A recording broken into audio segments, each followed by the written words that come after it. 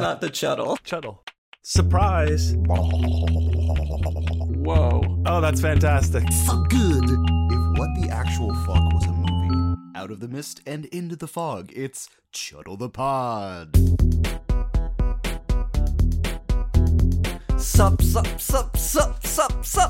Sup. You are listening to Chuddle the Pod, a horror movie club where horror movie lovers have a feel-goo time. Oh, If this is your first time listening, welcome. We hope you have a good time. You should know we always keep it spoiler-free up top, so you can decide whether or not you want to see it before the spoiler drop. Maybe? You did it. And in this episode, we are going to Chuddle the Bird with the Crystal Plumage from 1970.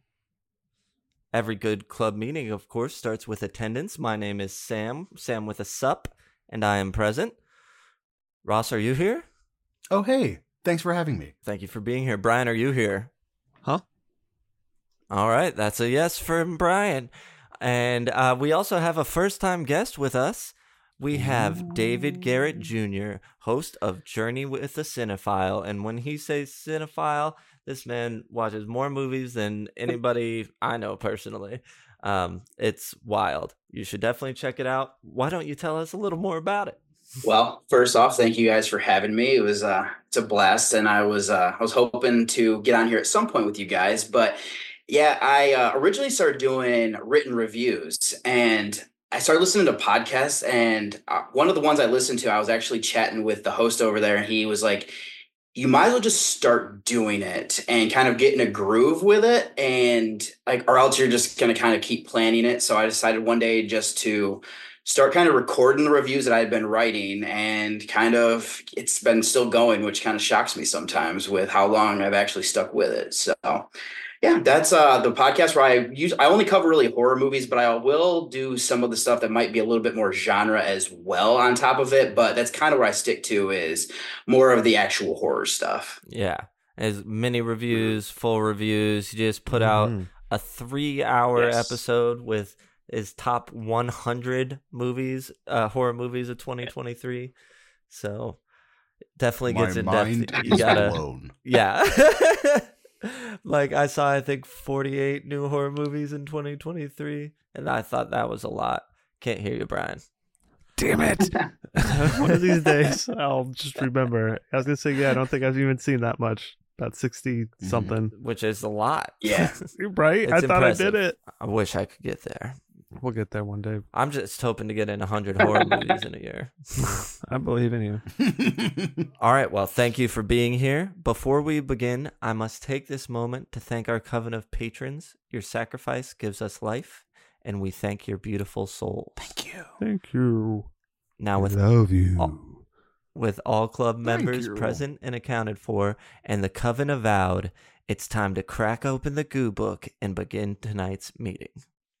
Give me that goo. Oh, yeah. Woo! All right. First, we're going to come in with a brief synopsis from IMDb. An American expatriate in Rome attempts to unmask a serial killer he witnessed in the act of an attempted murder and is now hunting him and his girlfriend. Ooh. Yeah. Relatively accurate. Yeah. Expatriate makes it sound like he left the country for political reasons, but it's right. good. That's kind of weird wording to be like, he was an author who just happened to live in Italy for 2 years. Right, exactly. Or at least he wanted to be an author. He wrote a book on rare birds. That's right. To get out of the country. So now we got our taglines, and you can tell when we start getting into re-releases. But so the first one is, all the screaming in the world won't help. Ooh, so no. Oh, okay. No matter how. Well, I mean, much that's good to know. screaming you Like, I mean, I it guess won't help. A stunning portrait in psycho terror. Mm-hmm. I kind of like that one, especially That was- 1970. You know what I mean? That's a good little tagline. Mm-hmm. A Jack the Ripper type story with a twist. All right. Which I guess. That one's stupid. I'm sorry. That was dumb. That was really. That one's kind of a dead duck. I don't like the ones that are like, it's a movie with a twist. Like, it's that like, well, don't tell me that. Well, I don't know if it's saying that it's the whole point of the twist. Yeah, what is that, it trying to say with that? Like, it's like Jack the Ripper. You know that story of someone killing someone? It's like that, but it's different. So that's the twist? But not. Or that there's... Yeah. But Italian. Stupid. That was a stupid one.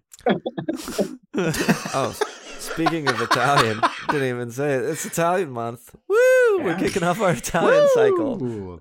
This is when you chuttle here, Italian your pick. family. Mm-hmm. That's right. Here's a fun one. Shuttle garden. Shock, goosebump, tension. That's it? Yeah, shock, goosebump, tension. Ooh. It's like, I mean, it's not a haiku, but it sounds like a haiku. Each one has an exclamation point. Oh, wow. Ooh. Spine tingling. Excite. From this entire, I'm just going to use one word with an exclamation point. Spine tingling suspense that made Hitchcock a household word. What? All right. Okay. I know, it's clunky. It's not a Hitchcock movie. What? No. And he did get comparisons to Hitchcock after this movie, but it's still, that's such a clunk. It's like it was written in Italian and made sense that way and was translated straight, and now it doesn't make much sense. Yeah, to English. We're like, I kind of get it. A suspense thriller! Exclamation point. Great. Narrows it down. We have. right on the nose. Good. Yep. Right on the nose. Now, this is probably a re-release. The stunning debut by Dario Argento, the Italian master of terror. Okay. Yeah.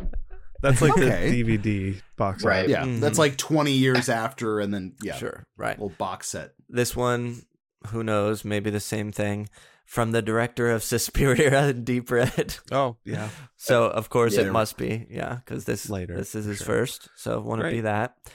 And then last, we have, if you think you are being followed home from this movie, keep telling yourself that it's all in your mind.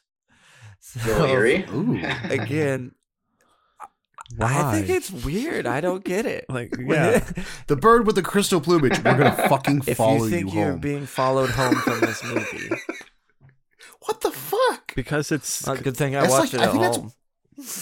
Well, that's one of the first taglines. It's like threatening the audience. Well, it's what's like, the follow-up? So, like, what is the whole thing? You. Sorry. Keep telling yourself that it's all... So the whole thing is, if you think you are being followed home from this movie, keep telling yourself that it's all in your mind. Interesting. Because, I mean, there's nothing in relation... What? To the movie? Yeah. Besides being like, oh my God, there's a bunch of like a guy stalking someone throughout the movie, so I'm creeped out. Someone might be stalking me on the way home. Right. I could get that, Sure. but like the follow up that like it's all in your mind seems like, or whatever it says, doesn't really tie into the movie in any way. That's true. Right. Like you would think there'd be some weird like aspect to that. I don't know. Anywho, stupid. You know what? It's stupid. You get the official stupid stamp. All right. Welcome to Brian's Boiler Room. Exactly. The boiler room's coming out again, guys. Leaving the Patreon, coming straight into your earlobes here. Oh, no. Okay. Yeah, exactly. Yeah, let's move on before we get there, because that'll derail the whole thing. Movies are made by people, and the people that made this movie are... Well, it's the directorial debut for writer-director and guru, Dario Argento. Ooh. Yeah. Guru. It's guru. It's hard to do. Yeah. You know what I mean? Some of our key players in the film are Tony Musante as our lead Sam Damas, Susie Kendall as Julia, Sam's girlfriend, Enrico Maria Salerno as Inspector Morosini, Eva Renzi as Monica Ranieri, Umberto Rajo as Albert Ranieri, and plenty of others. Lots of fun characters, but I'm only going to shout out one other, Gildo Di Marco as Garullo, a.k.a. So Long the Pimp, because he's fun. So Long. Yeah. What a great character. He's also I also liked Pino Patti as was it? Oh yeah, Vienna, the tipster, the guy who doesn't know anything but knows everything. Absolutely, another great character. This movie's chock full of them. I like the guy who's the artist as well. Yeah. Mm-hmm. That is a guy that's in this movie. Okay, well, we know what time it is, right? Fatality. On a scale of 1 to 10, Psycho to the Sadness, how gory is this film? 1 to 5 for consistency, 1 to 5 for intensity. Put them together, you get your gore score. What are you guys thinking? I'm pretty low. Yeah. Ross? This tapped like maybe a 3, like 1.5 and 1.5. I mean, it is kind of consistent, but what you're getting is barely anything. Right. So it's like, I don't know. I feel like it on paper should be more for consistency, but I think it sits at a 3 for me, and I'm very comfortable with that. It's a lot of off-screen stuff. A lot of Yes. off-screen Yeah. stuff. A lot and of just off-screen like stuff. little bits of red blood dripping. But I had it at a 3-5, 1-5 for consistency and 2 for intensity, just because even though you don't see much, sometimes it, like especially one attack in particular for me feels a little more visceral, so it upped it just a little bit. Even though you're not getting much. Yeah, I think a 3.5 feels about right. Maybe a 3.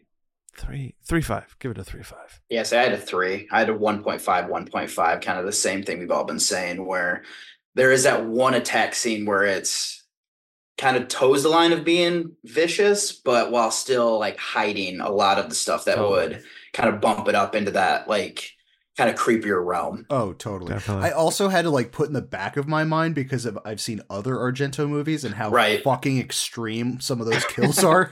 That like this one is like, I think a lot of this is dipping his toes into what he's going to be doing later on. Oh yeah, But yeah, this it was is very tame in comparison to his other movies. This is but before he's like trying, he goes crazy, but he's very tame. But I like it. I like this version of his work. All right, who is the horror for? Who is the horror for? Should Ross say it now? Who is the horror for? starting with what subgenres does this movie fall into? Giallo, obviously. Yep, Giallo, slashers, murder Stalker. mystery. Figure them out. Who done it? Atmospheric. Atmospheric. Black gloved trench coat daddies. Completionist. Like if you want to watch all of Argento's stuff. yes. Any way to shoot that in there? Do you get Supernatural, Ross? Yeah, is this You know, Supernatural? How do you make it? How does it go? How do you make it supernatural? That should be one of the questions. How do we make this into a supernatural slasher? But no, I think it's kind of there's nothing really deviating from those. So I kind of adjusted our next question into sort of what I think the spirit of it is, and is what kind of environment is it best to watch this in? Because we talk about with friends or alone or climate controlled, all different things. Yeah, AC. I think that this one kind of for me goes pretty hand in hand with a bunch of giallos in the fact of like when you're dealing with like any kind of murder mystery, I feel like solo or with someone or with like your movie crew, you know what I mean? Like everyone that's going to be kind of paying attention, that are actually watching. I feel like you kind of lose a little bit of the gusto with giallos when it's a big group of people, unless everybody's in it to win it. Because I think there's so many subtle things in these fucking movies that you're going to miss if it's in a party scene. I agree. I wish I could see it in a theater. I think that would be the ideal setting for this. It's a lame answer because, like, of course, the theater. But I feel like with a group of people, but again, you are just watching the movie would be fun. Yeah. Cool. Sorry, Thank you, Brian. To reiterate, yeah, sure, I agree with all that. Good. Sorry. Is it for beginners? Should I be controversial? I'm going to be controversial. I think you should actually watch it loud and raunchy. I think you should watch it with no pants on. I do have a viewpoint on it, but we'll get to that one towards the end, and we've actually talked about it. Because it'll probably come up within my score of how I felt about it. Interesting. All right. And last, is it for beginners? I'd say for sure. Absolutely. Yeah, absolutely.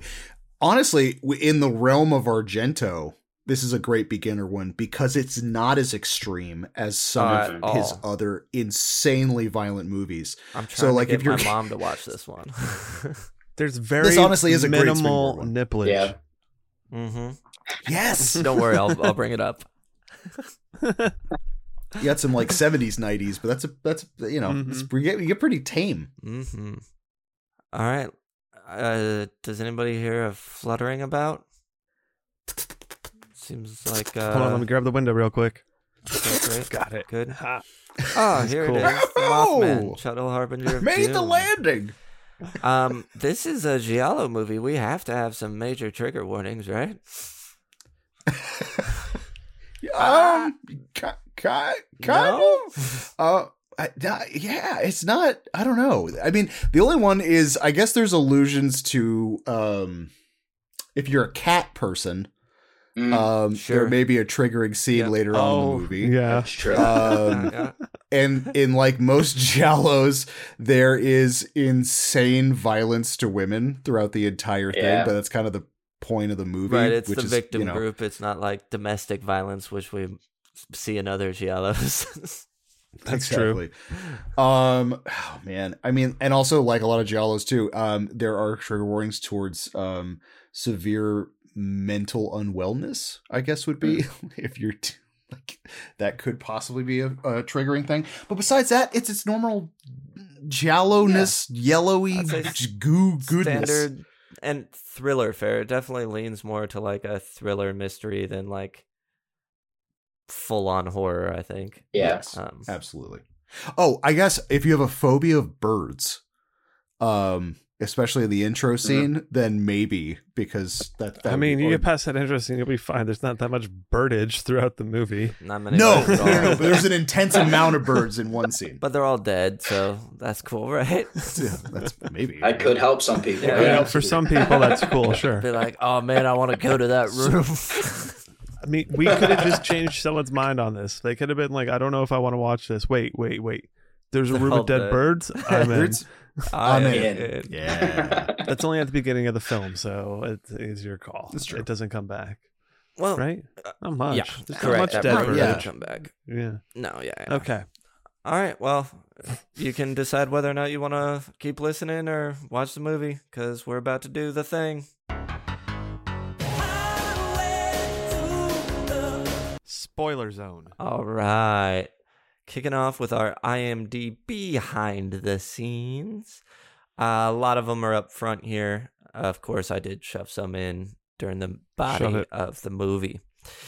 It has been alleged that Tony Musante, whatever his name is, Sam, in the movie, known for his intensity and preparedness as an actor, would frequently show up at Argento's apartment at 3 a.m. to discuss characterization, much to Argento's annoyance. Director Dario Argento later cited that star Tony, last name, as one of the most difficult actors he ever worked with. Eva Okay. Yeah. All right. With that knowledge being said, do you think after having like a prompt to do helpful dude in an investigation that this actor pissed him off so much that he wrote most of his other protagonists as like, all right, this guy's going to be a bumbling idiot, or like this guy has no idea what's going on, because he was so mad at Tony showing up at his apartment that he's like, all right, I got to write these characters from now on just being complete idiots. If so, I'm Yes. glad he did. I think Yeah. that happened. 100%. I'll put that my stamp of approval on that. Approval, Excellent. yeah. Brian's It's like, all pulling right, out next his time it's going stamps to be a tonight. pianist. I got a lot of stamps. It's for Christmas. I got a whole set. Nice.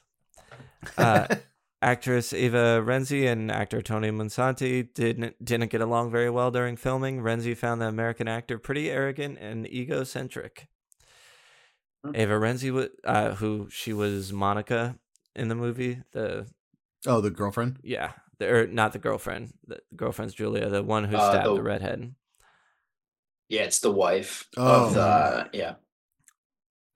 She was not a fan of the film or her role in it. In an interview, she stated that portraying a character who turned out to be a chuckling, crazed murderer was beneath her talent as an actress.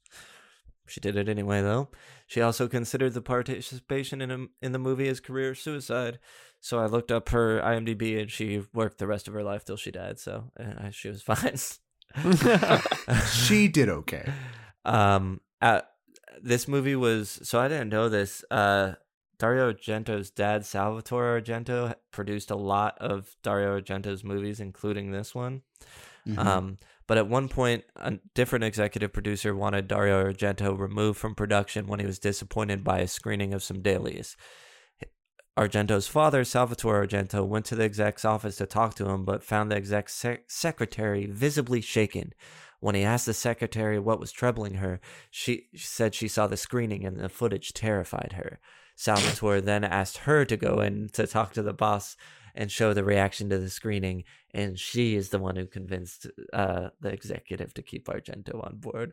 That's awesome. Who knows if that's true, but it's a fun story. I was about to say, where on the bullshit meter do you think that lands? That sounds like something. It lands at a hard 7 on the bullshit meter, but I love the story. Sounds like something he would have made. Dario Argento would have made up in his like lore. Yeah. Like in an interview where they're like, so how did this get made? And then he gives that story, and they're like, totally. That's but awesome. He was so shaken by it that he was like, "This," and he leaves, and he's like, "Got him." It's one of those stories, it gets like the legend continues, expands upon it each time. Like the first time he tells it, it's like, yeah, and she was pretty frightened by what she saw, so I had to bring it in there. And by the end, it's she was shaking, and she suffered from hysterical blindness, and absolutely. So, fun story. The script to The Bird with the Crystal Plumage was written in 5 days. It was kind of based on a book, but not really, like loosely inspired by. The director of photography, this was the first movie they made in color, so good on them. They did a good job. Shot in just 6 weeks. The Bird with the Crystal Plumage is one of the reasons why Dario Argento is often referred to as the Italian Hitchcock.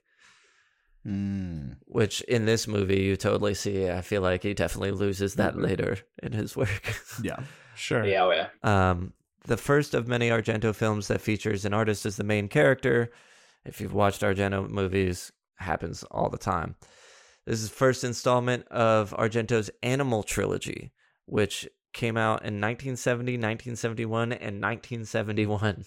So with 3 movies in a span of 2 years, The Bird with the Crystal Plumage, The Cat of Nine Tails, and Four Flies on Grey Velvet, which I just watched. Four Flies on Grey Velvet, and I guess it was like a lost movie for a long time, like 20 years. It hadn't been released.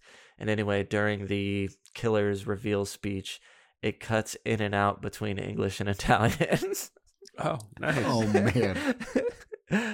It's very strange. Although The Bird with the Crystal Plumage isn't the first giallo movie, it is credited for making the subgenre famous and starting the trend that boomed from 1970 to 1975. Lastly, this movie played in a Milan cinema for 3.5 years. Such was the film's popularity in native Italy. That's awesome. Yeah. A 3-year runtime. Mm-hmm. Well, you couldn't get it at home, right? So I remember when we were kids, Jurassic Park was in the theater for like over a year, and that was like, whoa. Yeah. All right. Now we get to who picked it, history, and why. Italian month. My pick is my first time picking a movie that's not a Friday the 13th movie, which is fun. Nice. And I wasn't sure what I wanted to do. I had suggested Italy as one of the themes for the patrons to vote on because I've been on a kick since Ross picked Deep Red. And I went with The Bird with the Crystal Plumage because they had already picked theirs and it wasn't Argento, so I knew I wanted to do Argento, and I wanted to do one that I probably wouldn't pick as a regular pick if it weren't Italian month, because there are other movies of his that I feel like we'll do normally. Absolutely. Yeah. So I had watched this one during my Italian kick, and I was like, that was a good one. I like that one. I'll go with that one. And now here we are. Brian, you had never seen this before, right? Yep. First time, last time. No, I mean first time. And you had also gotten on a bit of an Argento kick as well, but just hadn't seen this one yet. No, I kind of jumped in, was checking them out for a little bit, and then haven't since Demons. Oh, Fair. Watching a bunch of demons. But then, obviously, Tenebre's on constantly in my house, so that's always going. Non-stop, of All course. the time. Non-stop. Non-stop. Tenebrae. Fear in Italian. Ross, what's your... This is a funny one because I remember watching this but not finishing it, and I never picked it back up. So, I think I got to about the second murder in this movie, or second or third murder in this movie, and then I stopped. For whatever, just didn't pick it back up. So, the first few beats, I was like, okay, I remember this, and then I got to a certain point where I'm like, I don't know a fucking thing that's going on right now, and this is great. Awesome. Cool. And David, I know you just did a huge Italian deep dive yourself. Yes.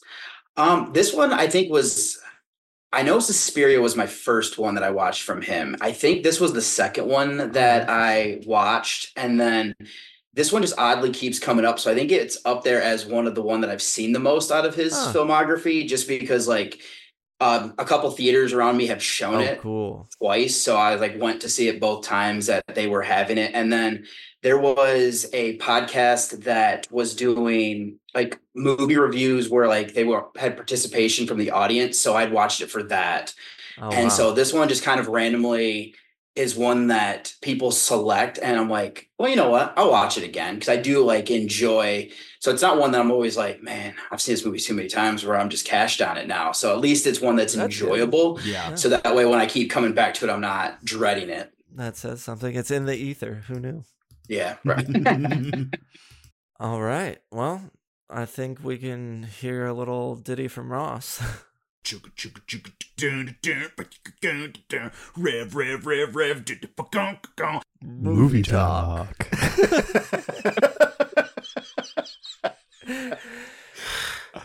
We open on a person in black at a typewriter. Black gloves, classic giallo figure in black. They're typing a seemingly nefarious directions to follow an 18-year-old girl. And I guess the killer's just writing a to-do list. They're like, okay, make sure you go here and follow this person. I'll just put this in my pocket for later. We are now from the perspective of a camera taking pictures of the 18-year-old girl, presumably the one from the note, presumably. I did really like the intro credit scene with this, of having this stalking scene in broad daylight, but then having just the clips of the and then having the frame of the camera and then going into normal kind of just panning shot. I thought was super fucking cool. I agree. Oh, for sure. I mean, this has the stamp of Argento's flair and cinematography. What he does with it. There's all those shot choice of that in this movie, and yeah. Classic black gloves and shiny knives. It's black hands with blades over red velvet is what I had. Yes. And this is a particularly shiny black. It is. coat. Yeah. Mm-hmm. I honestly, there was a few of these where the leather is so shiny, I thought it was latex. Where I was like, this is a lot kinkier. This is kind of getting me turned on. Yeah, I was like, I don't know, Is this weird.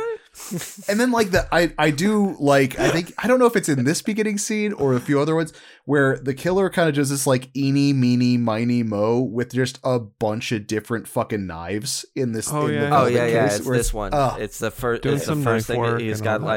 Check out all these knives I got. Pretty sweet, huh? Pretty sweet, right? Here's an IMDb behind the scene. Dario Argento body doubling as the killer. Every shot of those black leather gloves, as it was far more convenient for him to do it, knowing exactly the movements to make for the camera and stuff. Mm-hmm. And it's also, I think, with murder mystery ones, it is really a fun way of fucking with the audience when you have these scenes of the quote unquote killer, but not actually having the actor or actress doing the scenes and having someone completely different doing it, because it just, I don't know, even on a subconscious level, you're like, oh, I don't know who the fuck this is. I have no idea who the hell this is. Then we see the black hands holding a photo of a young girl and takes out a red Sharpie, writes number 3 next to him, and carefully covers those blades and puts them back in the desk, just so neatly. I liked it for some reason. Organized Now we killers. meet his friend Carl, the Italian Ron Howard. He gets a newspaper and meets our protagonist. That Usual one's for you. garbage. Yeah. Okay. This movie has some of the best one-liners I feel almost in There's an Argento a lot movie. of I would agree. There's a lot of great lines in this movie. So he meets our protagonist, Sam. Sup. We learn Sam was a promising American writer, but now he is writing a manual for rare birds and is dating a model who's coming back into town. And they're about to get out. Yeah. Mm-hmm. We learned Sam came to Italy 2 years ago looking for inspiration, but he's still a struggling artist. As well, we're walking through the dead bird area. The So huge bird exhibit of all the taxidermy birds is wild. That's most amount of birds you're gonna get. they go. Sam gets A lot of birds. paid, and they're like, "Hey, don't you want a copy of the book?" And he's like, "I don't need it. I got the cash." So I liked that moment. Fun little characterization. Yeah, he's like, I think what's different about Sam versus some of the other protagonists is that like he's cocky and he's got this bravado about him, but it's not over the top or like super I guess ignorant would be the best way of putting it. Where it's like I like Sam's one of the most believable protagonists for me in this, where it's like he's not so over the top, but like what he does, like I love that, like him feeling this is all I need. I'm fine. Yeah, me too. I also love the way he dresses in this movie. I want to dress the way he dresses in this movie. Just throwing that out there. Although, except with that mustache, you'd look like something out like Starsky and Hutch. Do you want us to like? I was thinking about shaving it down to the little Inspector Morosini mustache. Ooh, nice. Do you want us to hold you accountable Sam to start dressing like that? You said you're just throwing it Yeah. out there. I mean, ultimately, it's on you to get those clothes, unless you want us to buy you It clothes. is. Yeah, that is what I want you to do. I'd really like to start dressing like that. Just dropping a few hints. Just hits. He's got a GoFundMe. I'll support it. Okay. Now Sam is walking home by himself, walking by an art gallery, and he witnesses a woman getting attacked. Sorry, but I think you could do his It's all- hair too. I think you could pull that cut off. You could. I could Because you do got his that hair. little baby Absolutely. curly thing going. I think it would sit really well. You'd look a lot less like a You cop. should cosplay. You could cosplay this entire look.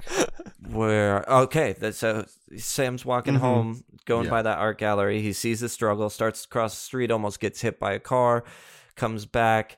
The figure's running away, and she's bleeding. He's trying to get to her. He walks in this like glass room, and he triggers some security thing, and he's now trapped in a glass box, and it's all white What's and bright the, lit, and there's statues, and it's amazing. The guy, well, the attacker hits a button which closes Sam in, so he can't advance any is that what further. it was? Yeah, so it's like the attacker. It's one of the weirdest style choices, but I'm totally for it. Instead of going down the stairs, just jumps off of the landing and then runs to the back door, opens the back door, and he hits a button the second Sam walks in, and it closes him into this soundproof entrance, I guess. I thought it was closing the door behind him. Yeah, because the door that he runs into it. The door's like closed off. He can't get further than that first entrance point anyway. Yeah, and then the he guy gets locked hits in it there. and then closes. Why? Yeah. Lock him in there. So So we Okay, can't go so get the cops, maybe? if I don't know, if we're really jumping the shark, honestly, I think it was to protect Sam Oh, could be. because Totally. so like I think Not that she move could was have done anything in her state, but yeah. What do you I see mean what to you protect him? Yeah. or to try and give her more time to 'Cause die, well, perhaps. He was locked Yeah. out from her. How would he be? What do you mean protect him? I'm confused. I'm sorry. I hear what you're saying though. How would that protect him? How would that protect him? Yeah, I don't know. I think it was just a way of him not being able to access or get help, I guess. I thought he maybe, tripped for some her. sort of alarm that was like him trying to break into the place, and that's why it did that. So it trapped the burglar. That till would the make police sense. came. Yeah. That I mean, I But- could see that Right. being the system set in place for theft or something, because it's clearly, it's like you said, an art gallery. And this is Yeah. one of the times Yeah, I was yeah. thinking too that like one of the things that just Argento or any of these Italian filmmakers really have going for them is the beautiful architecture and scenery that they just oh my gosh, the street scenes. Yes. Granted, he knows It's how just to great. frame it very well and present it in a very beautiful way. And There's a way you use could it, fuck yes. that up, but like just having that at your fingertips is It's amazing. All the time. That- Yeah. all the locations. Yeah. It's just so good. I also do love the fact that now when Sam is trapped in this thing, it's also soundproof. So him trying to get help and trying to advance to the street as these cars are going by, and he finally gets like a passerby that he's like banging on the fucking window who can't hear him, who just inevitably calls the cops anyways. I love that guy. He tells the guy to call the police, and the guy kind of walks away. You don't know what's happening. He turns back to Monica and bangs on the window. He's like, "It's okay. I've called the police." I was like, Which all she hears is just him frantically waving his arms. and this all is like, it. Even though you don't see a lot, it's all white. She's wearing white. She's stabbed in the stomach. There's some blood, and she's just like reaching for him and bleeding out. Right. It's still like Because of his pretty history, traumatic. this made me think of a really nicer version of opera. Like, I didn't think this is how I didn't think he was going to be getting caught in boxes the rest of the movie while other people were getting killed. But just the idea of him helplessly not being able to do anything while someone's suffering, I thought was kind of like, kind of an interesting, like, Could be maybe, a seed. yeah, a little seed for opera later on. So the police arrive, save the girl. Sam meets Inspector Morosini. He becomes one of our main characters in the film. They chat. Alberto Ranieri, the owner of the gallery, shows up, and we learn the stabbed woman is his wife, Monica. I refer to him as Ascot Gallery Daddy. That works. That totally works. yeah. He runs up and goes, Monica, who did this, Monica? Oh, Monica. He's like a little Limburg, but like I'm totally for it. Like I think a lot of these characters border on Limburg or cheese acting for me, but it just knocks on the door, so it's not super cheesy. I don't know. All of this, I'm fucking into it. Like the second this guy shows up, I'm like, okay, this is the bar that we're setting. This is great. I love that all the officials seem to think the stab wound's nothing. They're like everybody that It's asks a flesh anything, they're wound. like, oh, it's fine. It's a flesh wound. Whatever. She'll be good. Like, the inspector is suspicious of the husband, but allows him and Monica to leave for the hospital. Sam tells Inspector Morosini there is something odd about the memory of the attack, but he just can't place it. The first of an Argento trope. Yep. Yes, exactly. Absolutely. The memory I thing. saw something, but I didn't see it right. They start walking around the place. The inspector finds a glove with blood on it. He has to touch it and rub it on his hand to make sure it's blood, I guess. Ew, what the fuck? Yeah. Also, I know I talked about this off before recording.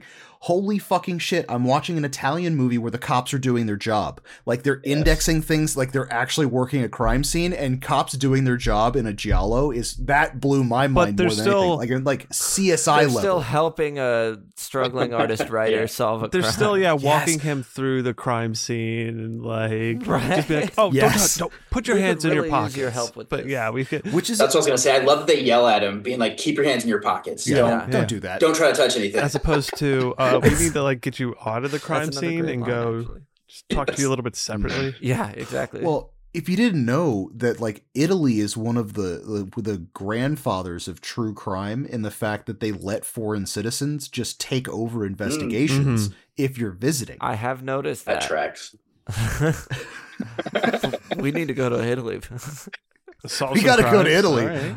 Let's solve some murders. 3 podcasters. That's the next Argento film. All right.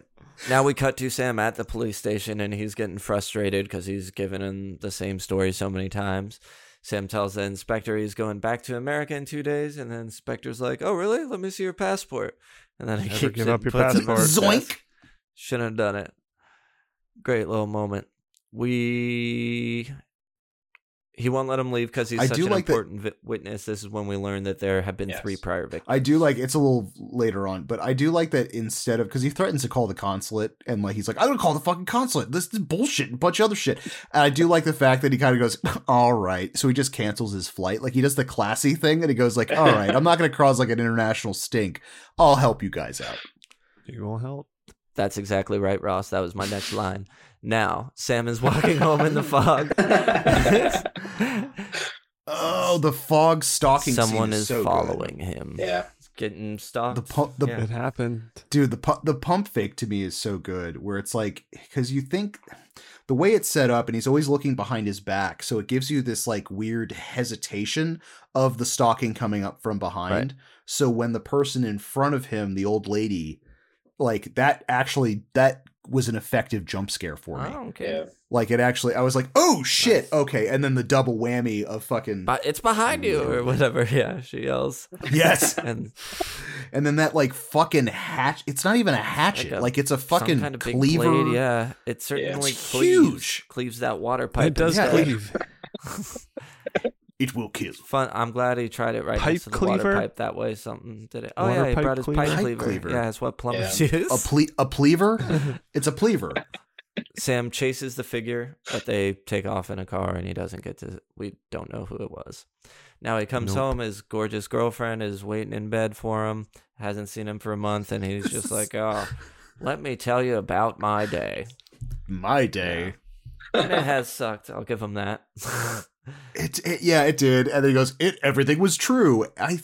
So this whole sequence, you're boning your girlfriend and then having these like visualizations of this stabbed woman was just kind of, but it happens a few times during this, is that like he's trying to get a nut and then like he's just like he's like mid-coitus and then he just goes like, oh, I remember this. It's like stop. Just you could do something else, like do a puzzle. Argento memory. Like I don't.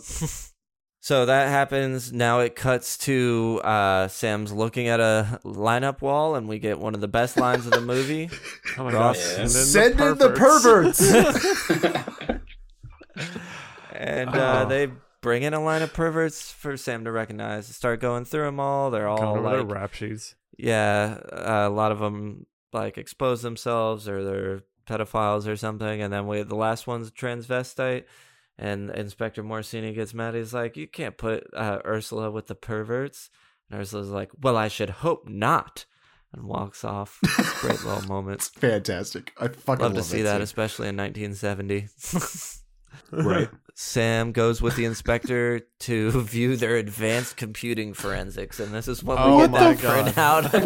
Like, this is like NASA and Willy Wonka had a baby, and like there's just this huge fucking machines in the background, and the glove analysis is just like I audibly laughed out loud. Like I was like, what the fuck is this? Print There's out a lot of of interesting Carmen analysis. San Diego looking. Oh my god, yes. In the paper that's punched out with holes. They're like, this is what we think they might look like.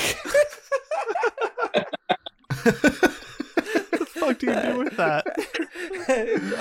Unbelievable. We think they're wearing a hat and an overcoat. I think there's a deleted scene somewhere where someone comes in and is like, so this is what all the money went into? Like this equipment cost millions of dollars, and our roads have potholes. I'm supposed to but justify you guys have this to my higher ups. Yeah, I'm like, oh my god. Then Inspector tries to get more info from Sam, but can't recall anything new. Sam leaves to go to Monica Ranieri's apartment. The husband is there. What'd you call him? Ascot Gallery Daddy. And yes, or now in this scene, I call him Bargain Bin Christopher Lee. Oh, okay. Like he looks like he has this like Christopher Lee like ambiance to him, and then he starts talking, and you're like, oh no, not at all. Okay, not even close. He won't let Sam see Monica. She's under sedation. She's been through enough. He's real cagey. And we're like, all right, this guy's definitely a suspect. He catches the cigarettes with his left hand. Oh, yeah. He does. He's like... Yeah. Well, what do they say? Like, okay, so when they're in the glove examination thing, this guy smokes Havana cigars, is like very high class, and is left-handed. So there's 150,000 people in the city that it could match up to. So they're trying to like, I also like Sam goes, so what are you waiting for? And the guy's like, it's 150,000 people. Are you fucking kidding me? Yeah. Sam also asked how tall the husband was in that scene. He's like, oh, just curious. How tall? Yeah. Just, yeah. Some of these, like, he's just asking questions. Oh, totally. So It's important. It's important. So Sam leaves. He doesn't get to see her. Now the gloved hand is taking photos at a racetrack of another young girl. So we're like, okay, clearly this is our next victim. Now we're back with Sam and his girlfriend. They're going through the past victims, trying to see what they can come up with because they're going to start investigating. I feel like it's weird because obviously it always happens just like either on their bed or a bunch of other stuff. So like I'm reading this, I'm like, God, they are like really into this true crime role playing going on right now. Like she's got like newspaper clippings like all over her, and like, they're just like running down stuff. Well, yeah, because then he's like victim number 1, and she's like, oh wait, and pulls out her like paperclip 1 and starts giving him all the info, and he's like victim 2, and then she goes into her whole spiel there. Yeah, it's amazing. He gets his first hunch. They wind up going to the antique shop. They were into true crime before it was cool. Yeah, absolutely. It was cool. This is 1970s. Everyone just thought they were fucking weirdos. Model/detective. So they decide they're going to go to the antique shop where the first victim worked. Sam gets there. This is my favorite character. It's very flamboyant. Oh, you mean rapey Dr. Loomis? Like he kind of looks like Dr. Loomis from Halloween, and I don't know. He like there is no personal bubble with that man. He's like breathing into Sam. Like he's just doing this like. I didn't think he was gonna rape him. Yeah, I didn't think he was gonna be raping anyone. He was very touchy feely. I don't know. I got real gross vibes from that man. Like I wouldn't be alone with him for more than 5 minutes. Just very turned on by Sam. I think clearly. He's turned on by antiques. I think he's turned on by people being asking questions. I think he's like... He's just a turned on kind of guy. And I mean, Sam is certainly handsome enough to just add to the cherry on top. He clearly has a thing for this Sam. guy comes in and starts hitting on all the right things. Like, come on. Yeah, this guy's going to go wild. Yeah, no, he's fun. There's also so much in this scene that is just like, why wouldn't you tell the police any of this? Because you don't do that. The police didn't ask. He wants to be the one to solve the case. Exactly. Didn't ask. If they ask, he'll give up the information. She sold I just like the fact she sold a painting, then went missing the second she sold the painting. And then the painting is of a woman getting murdered in a field. And then she's murdered in a field. It's like... Maybe they sent an ugly policeman. Oh. Didn't have time for They'll always blame it on the ugly policeman. So the painting was sold to someone. A painting was sold to someone right before the victim died. They do have a photo of that painting, and it's like somebody, like a woman getting attacked on a snowy hill. They're like stabbed in a field. It's just like it's like you take one of those like classic cottage in the forest photos or on like a snowy landscape, and then just add in someone getting murdered. Bigfoot in it. The painting the killer buys from the antique store heavily resembles Peter Bruegel the Elder's The Hunters in the Snow painting, which I looked up and might be the image you're thinking of. You know what I mean? It was like, if you look it up, you'll be like, oh, I've seen this a million times. I didn't know it was a thing. Yeah. So it's a funny. He brings it home, puts it on the wall. Yeah. His girlfriend hates it. Can't blame her. Of course. There's something odd about it. And I mean, now once we we see meet the the artist, color. I understand a little bit more. Yeah. Absolutely.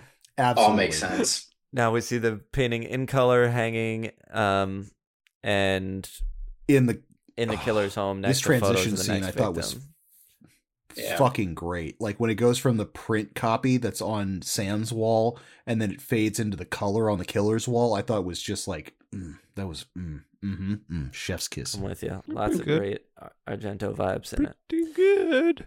Pretty good. Pretty good. You know what? I'd put a stamp of approval on that. That's on that transition. It's a good transition. Stamp of approval. Excellent. The next victim is being stalked through town at night. She makes it home, and then we see a cloaked figure step into the foreground. I love the pump fake. Then she goes to bed with a lit cigarette. Oh, yeah, go ahead. I love the pump fake they give during this stalking scene because she goes through, like, the entire time you get, like, the killer's kind of, like, stalking POV-ish, right? So, like, you see her she goes into the park, and you're like, oh, god damn it. And then she makes it to the cops. You're like, yes! And she's like, oh, okay, I gotta go this way later, guys. And then you're like, oh, god damn it.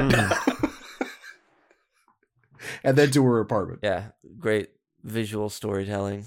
So now, yeah, she's in her apartment. She's going to bed with a little lit cigarette. Just a little bit of titty showing too, through that little Italian. Little see-through nighty thing. Yeah. Oh, yeah, that like 1970s, 90s is very tasteful. awesome. For, It's awesome. It's awesome. Ross gives that his stamp of approval. Yeah, I was Ross like, is borrowing his stamp for that one. well, it's just like in most of these Brian, giallos, like stamp. it's just be topless or like something more gratuitous, and I think it's the titty stamp of approval. No, I do like the fact that it's like it's still like provocative and it's still like risque, but it's not nudity, which I thought was like, okay, this is like classier. It's classier, sexy. Totally. Yeah. Sure. Sure, whatever makes you sleep at night. So she's going to bed with this cigarette. Suddenly the killer appears. The POV on that was great. Absolutely. She's scared. He's kind of taunting her with a knife, rips off her panties, stabs her. Okay. When you guys saw this for the first time, there was like a 20% in me that was like, oh my God, is this guy going to stab her right in her vagina? Like there was, because he cuts the underwear off, but like it's literally standing right there. I'm like, oh, goo. And then I realized before when I watched this on Prime is that it had like the PG-13 up front. So I was like, okay, I don't think it's going to get this. I don't think it's going to get this extreme. No, I didn't think it was going to go there. Part of me did though, because he hesitated for a second. I was like, oh you. no. Oh, goo. Don't do that. Did not Stabbing cross the my pussy mind. thunder. Just stabbing Or whatever you said. Then he goes and stabs Thunder Pussy. It's fucking terrible. There it is. There it is. There it is.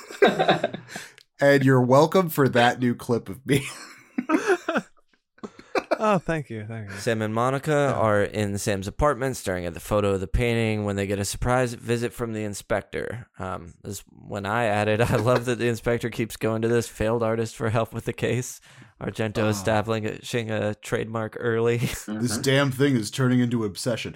Also, this is the longest pause of like, why were you up so late?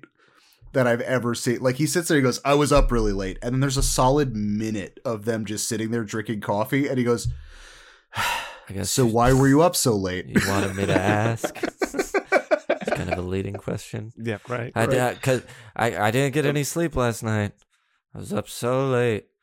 No sleepy poo for old inspector.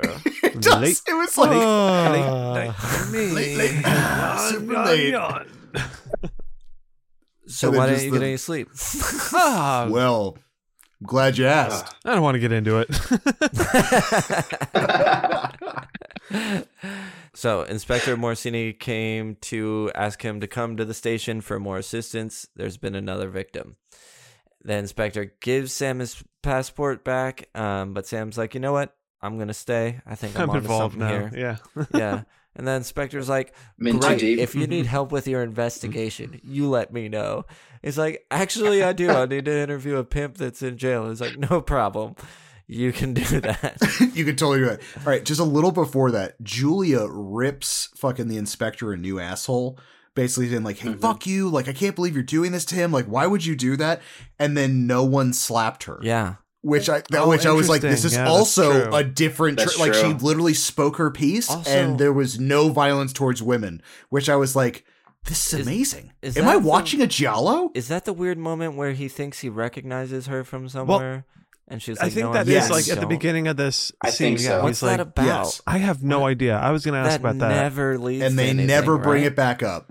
Right. Although I think it's because she's a model, so he sees her from like probably like a print ad or I don't know. Maybe. I think they're maybe like she's somewhat famous. Yeah. It's But they such never a, follow up an with it or check accusing in with way it. of like, I can reveal how I really know you or something like that. Yeah. Right, I will totally. ruin you. I'll Tell you tell It's a you. red herring. Absolutely. It's just another red herring, probably.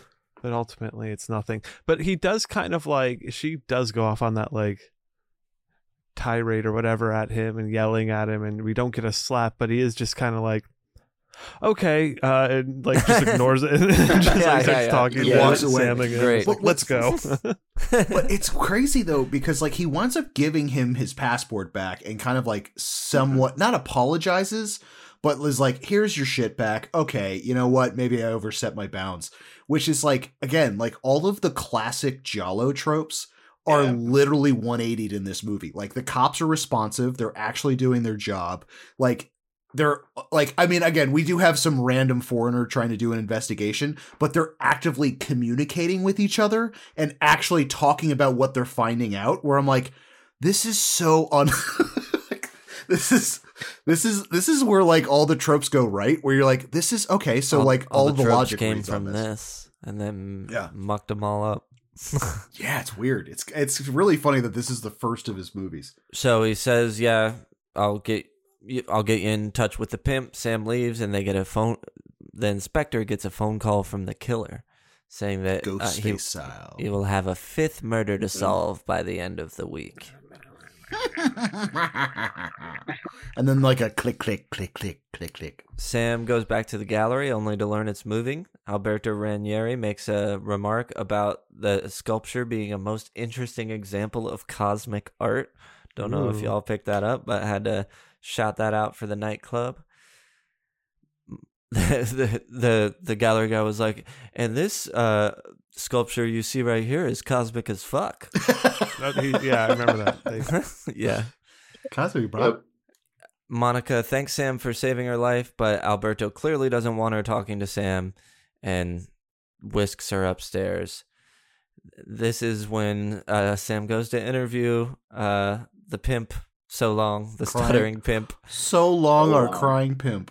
Who has to say so long to try and not stutter, and he's just so upset because he's not there to protect the girls, and none of his guys would do anything like this to girls. They want to kill women. It must be a rich guy, a gentleman. You know, they are the ones that get these sorts of ideas, and I just love that. Well, I do love that when he first says so long that Sam's like, bye. Oh, all right, gets up to go leave.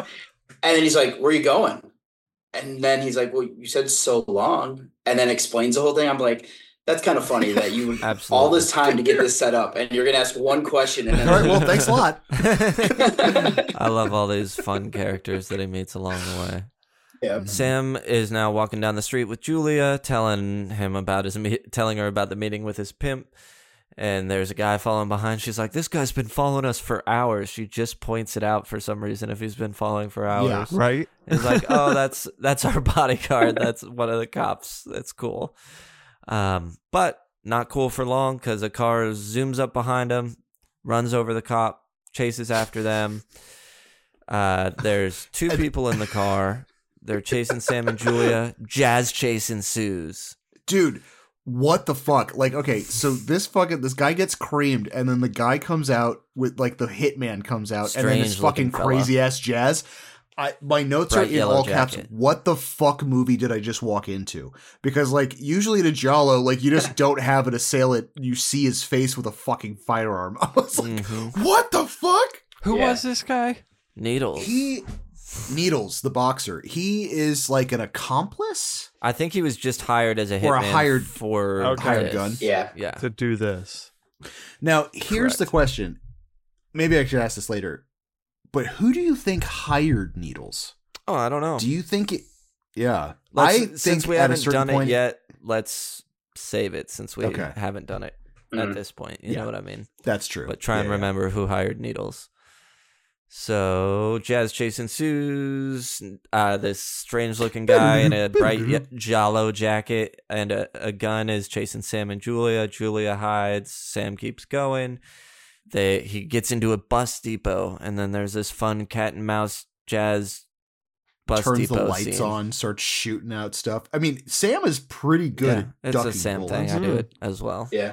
Yeah. I was going to ask, but I didn't want to put you on the spot. Don't test it. People out there, please don't test it. The guy chasing. Oh, so then Sam gets out of the bus depot, still getting chased and shot at, but he gets to like where people are. He runs up to a group of taxi cab drivers and he's like, "There's a man with a gun after me," and they don't seem to care. But because he's in a public space now, the guy chasing him puts his gun away and walks away. But now Sam is going to follow him. The hunter has become the hunted. I do also like the fact that this guy, Needles, literally shows up in that intersection with the gun fully out, faces all the people that are staring at him, and like goes like, "Oh, whoops," and just like puts it in, and then he goes like, "Act natural." Just starts walking the other direction. So, so now Sam is following this guy. He follows him through town into a hotel. Asks like a busboy where the guy went. And he's like, "Oh yeah, I saw a guy with a yellow jacket. It's Oh, hi, sir." Yeah, that guy has a strange voice, and he points him to a room. He's like, "Yeah, I saw a guy in a yellow jacket go in there, and it's a convention. Apparently a convention of former boxers. It's like Olympic boxers or something like that. Yeah, and they're all dressed the same. So that's just a fun moment. Sam, for some reason, goes in and starts looking around for this guy, even though it seems like he's not on home territory anymore for sure. But just doesn't find him. And we cut to Sam and Julia with the police as they learn the body cop died. That whole man in the yellow jacket sequence from the beginning to the end, I love it. It's just, again, the stylization. Oh, it's cool. Yeah. Well, I think it's because, I think in a lot of giallos, that's not a scene you'd normally see. You know what I mean? Where it's like, this is just a dude with a gun just trying to fucking kill these guys. We're just like, oh shit, this is super action packed. Right, yeah. The inspector wants to track down all the convention attendees and send Sam back to the States, but Sam wants to stay because he senses he's getting closer to the truth. A young woman is dropped off at her apartment. It's clearly our next victim, and this apartment has an incredible triangular staircase inside it.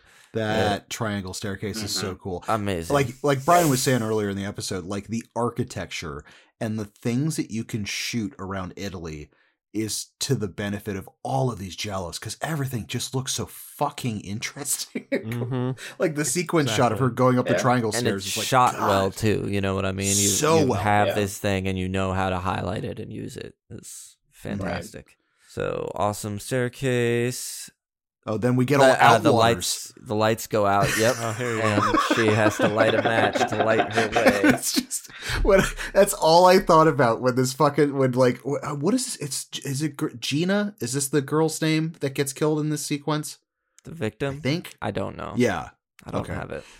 But I just, the candlelight, and then while I'm watching it on my TV, it's just a whole screen of black, and then like this girl holding this candle around. Oh, sure. And I was like, ooh, Outwaters vision, nice. It probably actually has a little bit more light than the Outwaters. It does actually, because I can actually see see more. You see her face. Yeah. You see her face. It doesn't leave anything to the imagination. It leaves way too well lit.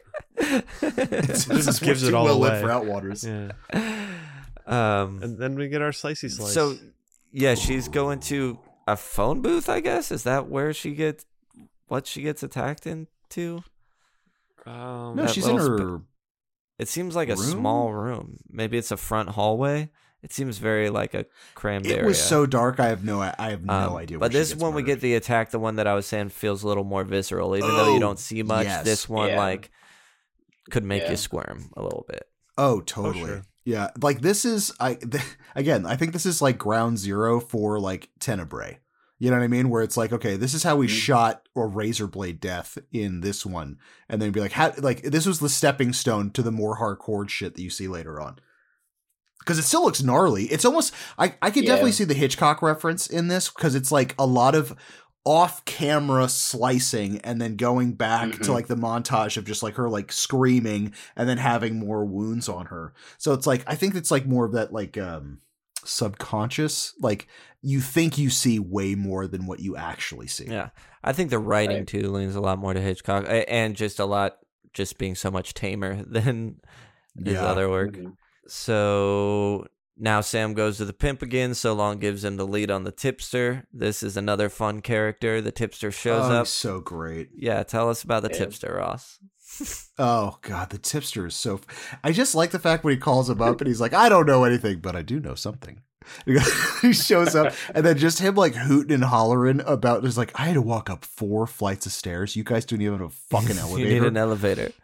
He goes, I can't help you at all, but I can help you for $100. 100,000 lira. He's like 100,000 lira. Yeah. Like, money? What money? He's like, he gets the money, goes to give it to him, and then he acts like he doesn't want it. So Sam turns away and he snatches it out of his hand and starts counting it. He goes, and maybe I'll have something for you tomorrow. He reminded me in the best way possible. Like he was an informant in Dick Tracy. Like it's one of those like he would be referred to as like Double Talk Tony or something like that, where he's like, I'm not going to help you. I'm totally going to help you. Like this, like everything he said contradicted itself in the next sentence. And I fucking, God, I loved him so much. He was like, he's like our Giallo bloodhound. I like that there's like information guys. This guy is supposed to get him information on whoever tried to kill him the other night, the guy in the yellow jacket. Right. Mm-hmm. Then he leaves. Sam gets a call from the killer and tells Sam if he doesn't drop everything, he's going to kill his girlfriend, Julia. Oh, yeah. They record the call and give it to police, and there's a strange noise in the background that they're going to investigate. A clue. A creaky sound clue. Yeah, it sounds like a machine or something to me. Mm-hmm. Sam and Julia stare at... Oh, yeah, should analyze it. Yeah.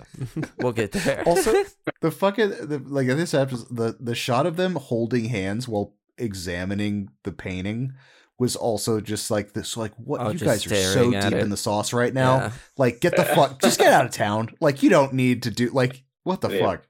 Yeah. What did I write? Sam and Julia stare at the painting, hoping for inspiration. Right. The tipster calls and tells him to check out an ex-fighter named Needles.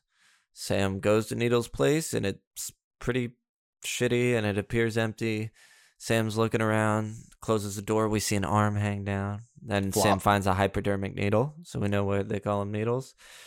And he goes to do something, and he plops down, and the man in the yellow jacket is dead and like stuffed into a crawl space or it's crazy. It's like he's like death by origami. Like he was like folded and then like neatly shoved into a cubby. Yeah. Great place for display though. That's true. So now Sam is with the inspector at this fancy forensic place. Tells him, hey, the guy who tried to kill me, I found him dead. And they talk about mumbo jumbo about how they can analyze noise, but no, everything they do, science says they can't figure out what this sound is. They don't have it recorded. They've compared it to so much. Hundreds of sounds, industrial, computer, this and that. And they never say like they compared it to anything natural or animal. Like they didn't think to do that. So now, but they were still trying. They said they were going to still try. Yeah, well, we'll put our heads together. We'll keep going. Sam has decided, you know what? I am going to go back to America. He's stoked. He's been writing like a madman. His friend from the beginning comes to visit him. He's packing, and he plays the tape for his friend, and he's like, I think I know that sound, but I can't place it. And then as they're packing, they get really horned up and start. Yeah, they do. Getting right in front of him, right in front of his friend. While he's smoking his Havana cigar. He could have stayed and watched. Oh, he absolutely could. Absolutely he didn't feel comfortable. Could have stayed and watched. He was like, I will get out of here. I'm just going to borrow this tape and leave. And that is what he does. But he totally, absolutely could have stayed. They were like, where are you going? Yeah, right? Hey, where are you going? I thought you were going to watch. It is really funny too, because at this point, especially when the cops are like the voices don't match and it's 2 separate people that called from the cops and to him, is that like now you have this like weird thing. It's like, oh my God, there's multiple killers. So everybody who was smoking in that movie from now on, where I was like, oh, it's got to be it's got to be this fucking weird guy. They do a good job of throwing a lot of potential baddies in the mix. So he leaves, but before they really start going for it, Sam gets that inspiration from the painting he was looking for. Bro. And that inspiration is they never thought, like, who made this painting? Are they alive? Can we go talk to them? But he thought of it now, so he calls the gallery owner. The gallery's like, oh, yeah, I remember you. I love you. And he tells him, yeah, the artist is alive. He lives out here. You can go find him. He's got 8 hours till his flight, which I love the fact that he goes, I have 8 hours. I can make it out there. I can make it happen. And come back. Yeah, you think he's like, how much time do we have before we go? And they're still about to do it. And she's like, 8 hours. And you think she's about to be like, what are you planning? Yeah, but exactly. Instead, he's like, I'm planning on leaving. Bye-bye. Isn't this also the scene where she starts throwing shit at him? She's like, are you fucking serious? Yeah, she throws flowers at him. And then he's like, oh, if you need anything, call Morosini. And she throws a vase at him as he leaves. I really do like, I don't know. I really do like Julia's character in this, is the fact where it's like, this is the most logic rules this movie, where it's like Sam leaves, but also on a recording, he says, if you pursue this, I'm going to mercilessly kill your girlfriend. So she has full right to be losing her shit. She's like, we're fucking leaving in 8 hours. Like, what the fuck? Like, this guy literally said he's going to try to kill me if you pursue this. He does have 2 cops outside that'll be there while he's gone. It'll be while fine. He's doing this. This is important. So he goes into the country, pulls up to this weird boarded up warehouse looking place that the artist lives in. Sam yells inside, and the artist drops a ladder down from the window so that he can I want to buy a painting. Climb inside. Yeah. So he comes inside, he's pretending he's there to buy a painting, being polite, drinking the wine, eating the food. Learns that the painting was of a real incident from a girl he knew that was attacked by a maniac 10 years ago. Yeah. And then the artist is like, I got something for you that you'd really like. Some early Cassini or whatever his last name is. He's like, there's rare stuff. Let me go get it for you. So he goes to his back room, and a cat runs out. And he's like, oh, damn cat, get it. Don't let it out. And they shut the door, and he gets the cat and reaches down and pulls it out from behind the couch. And he's like, oh, these cats are tricky creatures. And he goes back into the room, and you see there's this like big cage full of cats. And he puts it in the cage, and he's getting his painting. And he's like, oh, here's my painting. And Sam's like, why do you keep them in cages? He's like, oh, so they don't get out. Plus, this way they get fat. And it's like, why do you want them to get the fat? And he's like, I eat them. And so it's like, okay. And they start talking about the painting, and then Sam's eating. I would never eat a cat. He's like, oh no.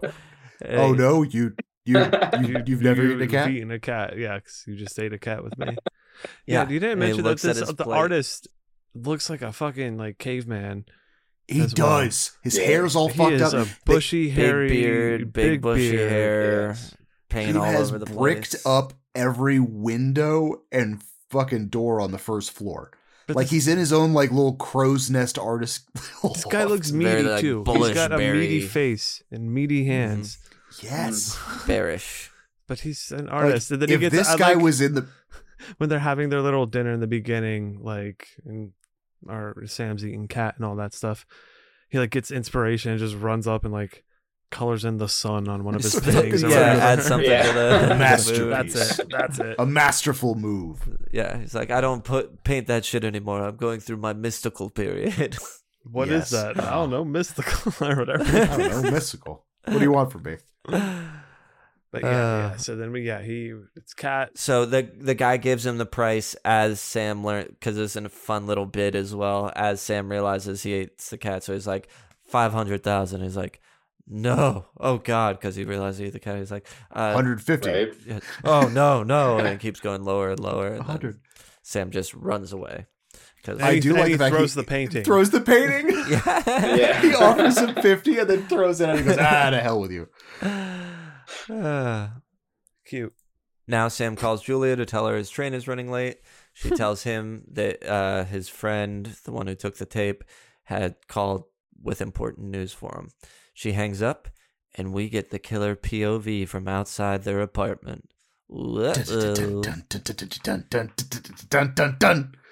Killer breaks into the building, and in like a thrown away line of dialogue earlier, we learned this whole building's about to be torn down. So the rest of it, except for Sam's place, is just holes through walls. The killer can get wherever he wants, it seems. Julia hears a noise outside, and knowing a killer's after her and all these things, she just runs out, assuming it's Sam. And it's like, oh, Sam, you're here. Nope, it's the killer. We see our figure come out. She runs inside, tries to call the police. Figure cuts the phone line. She barricades the door, tries to escape through the window, but finding it barred, she collapses to the floor. I like the fact that she takes that like candelabra, like that candlestick, and then like tries breaking it, and then it just fucking wedges into the glass pane. Yeah, like it's stuck, and she's like, "Oh fuck." This is also fucking like kind of, I don't know. Part of it to me felt like this was comical, and then the other part of me thought this was like super fucking intense. Is that like also the first time in a Giallo I've literally seen a dude take a dagger to carve a fucking peephole.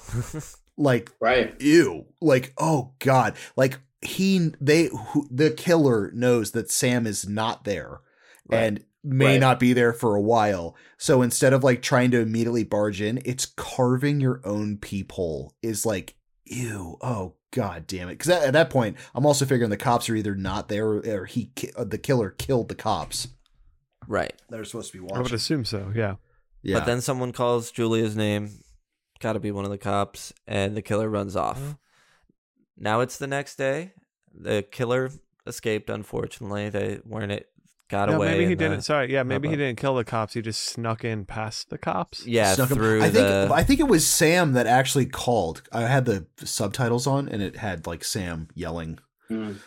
But how she just got off the phone, and he was like, "The train, is running late." You know what I mean? Like, that literally just happened. There's no way it'd be Sam. Right? I think the subtitles got it wrong. His friend...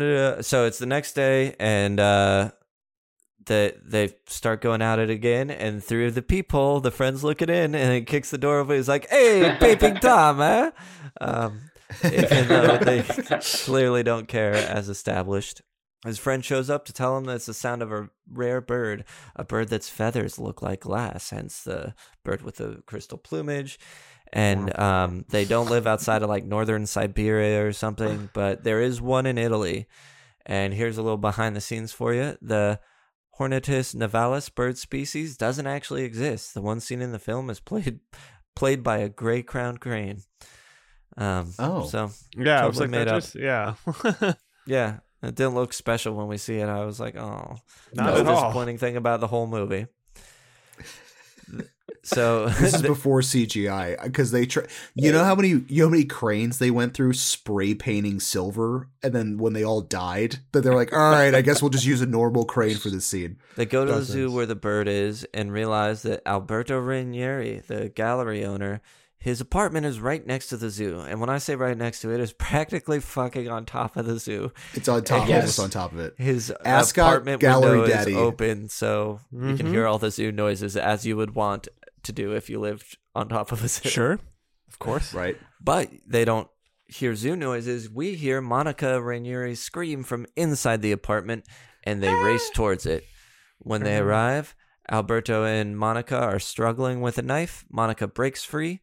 Then they start trying to get Alberto. He stabs a cop real quick. Then while they're wrestling him down, he falls out a window. They try and hold on to him, but he falls to the ground.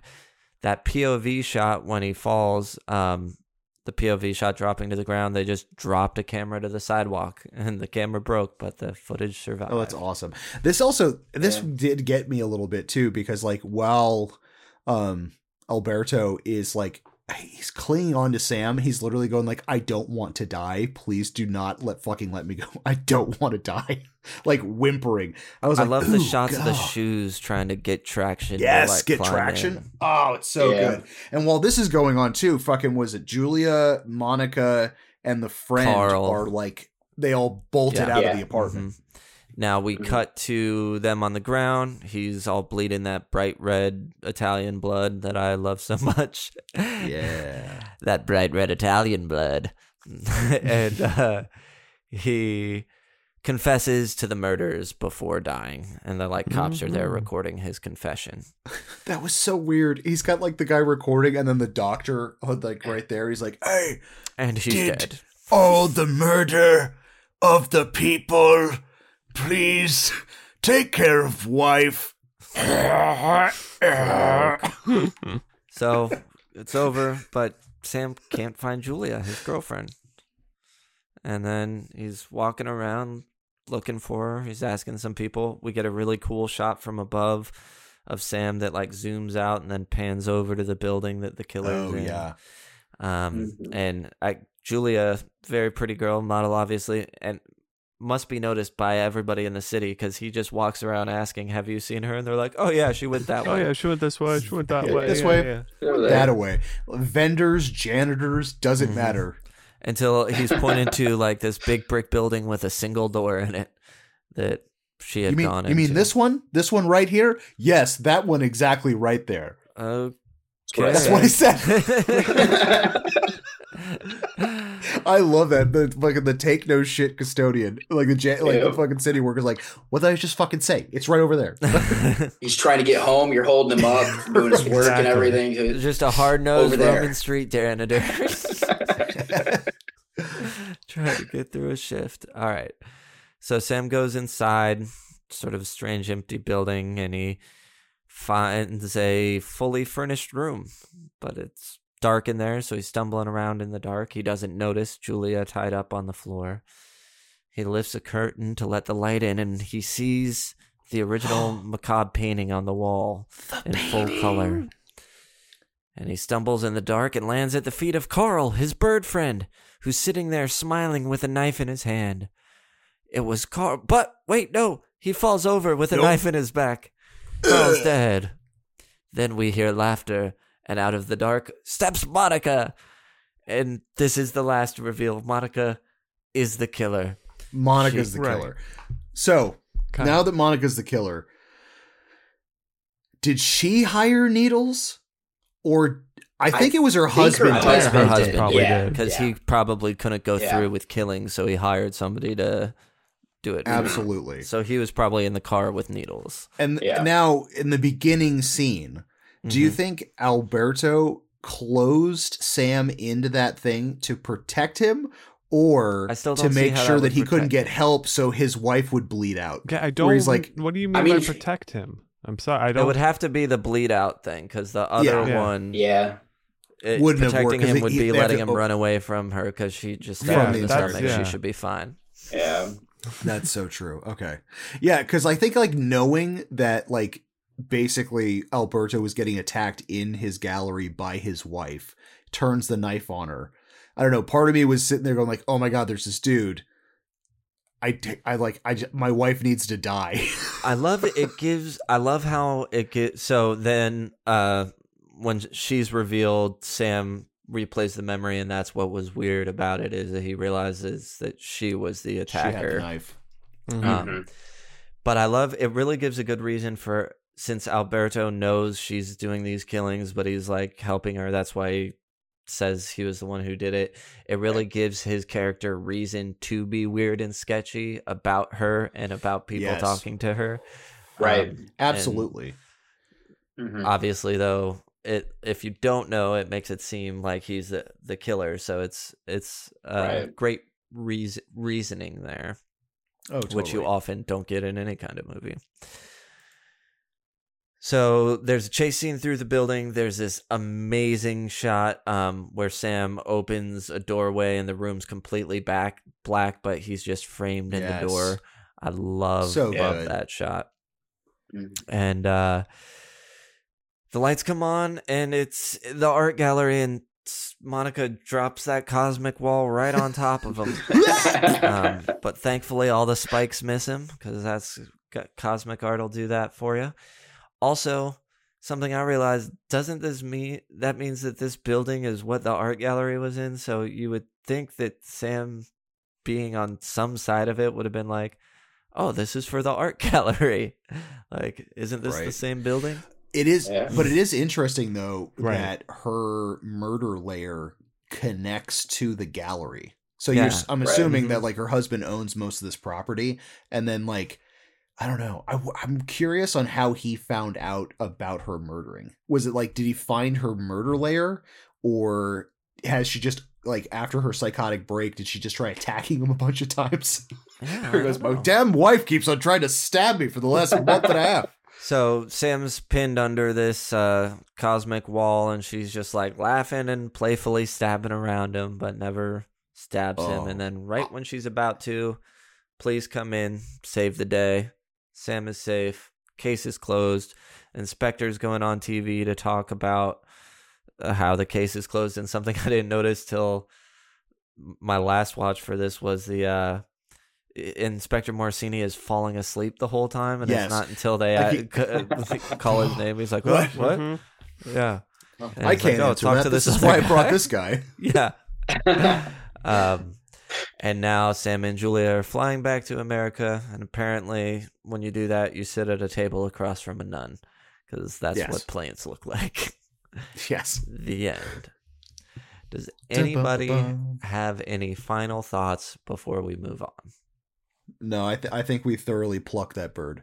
Hell yeah. Agreed. The only thing I would bring up is that this goes very psycho here, where you have this doctor just giving you this just info exposition dump to make sure that you knew exactly why she was the killer. Sure, yeah. And how absolutely none of their like history have they ever had where the victim becomes the killer because of what they experienced. Yes. But I mean, that's very Giallo-like, where it flips. Some sort of trauma makes you into a killer. Totally. What? Yeah, because like that is a really good point. Because like he basically goes like, oh, so like she was attacked 10 years ago, and then she saw a painting of her being attacked, but weirdly enough, she clung to the killer instead of herself. And that did it.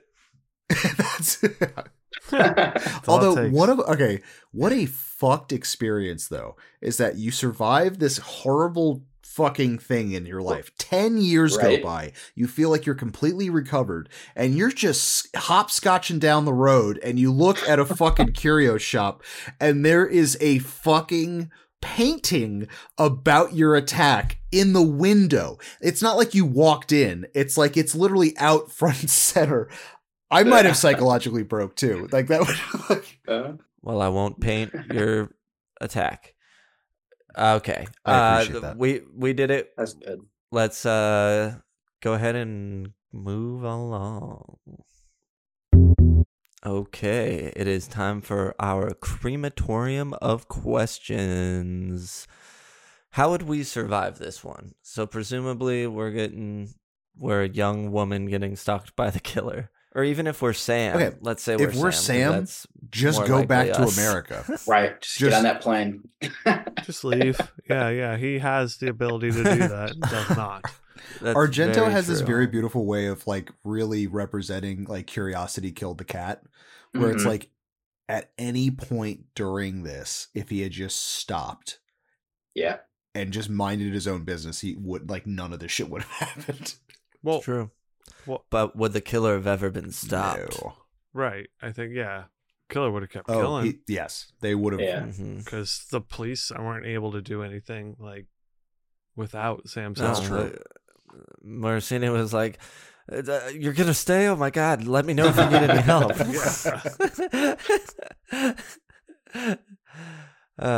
Okay. How would you make the film gooier? Could be a lot gooier. Deaths. Give every death.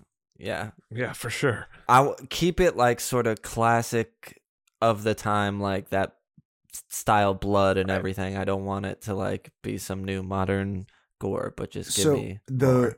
I actually really thought hard about this question. I really think adding it would be a plot change, but I feel it would be like a super gooey, crazy out of left field plot change, is that when Monica pins down Sam on that cosmic art thing, like the stabbing around, if she full on just like scalped him or was just filleting his face while he was pinned down, and then Julia comes out and like knocks her unconscious. So like it's kind of the, you think Julia's the puppy the whole movie, but like Julia she's actually like him. the final girl. You know what I mean? But like, yeah, that would have been great if Julia would. But Totally. That intervened. couldn't happen in a film like this. Yeah, right. Exactly. That would be a bridge too progressive. far. But I think that concept. It is fairly good to the. There's some fairly good pride in this movie. I'll say that for its time. Oh, absolutely. But yeah, showing the deaths, getting a little like up close and personal. Yeah, agreed. Yeah, absolutely. Villain level 1 through 10, power level and iconography combined for the villain level. Oh man, this one's honestly, this one's real low for me too. I mean, like the iconography. I mean, it's a giallo, so like they kind of all look the same, but to me, it's like not really a great credit to this movie.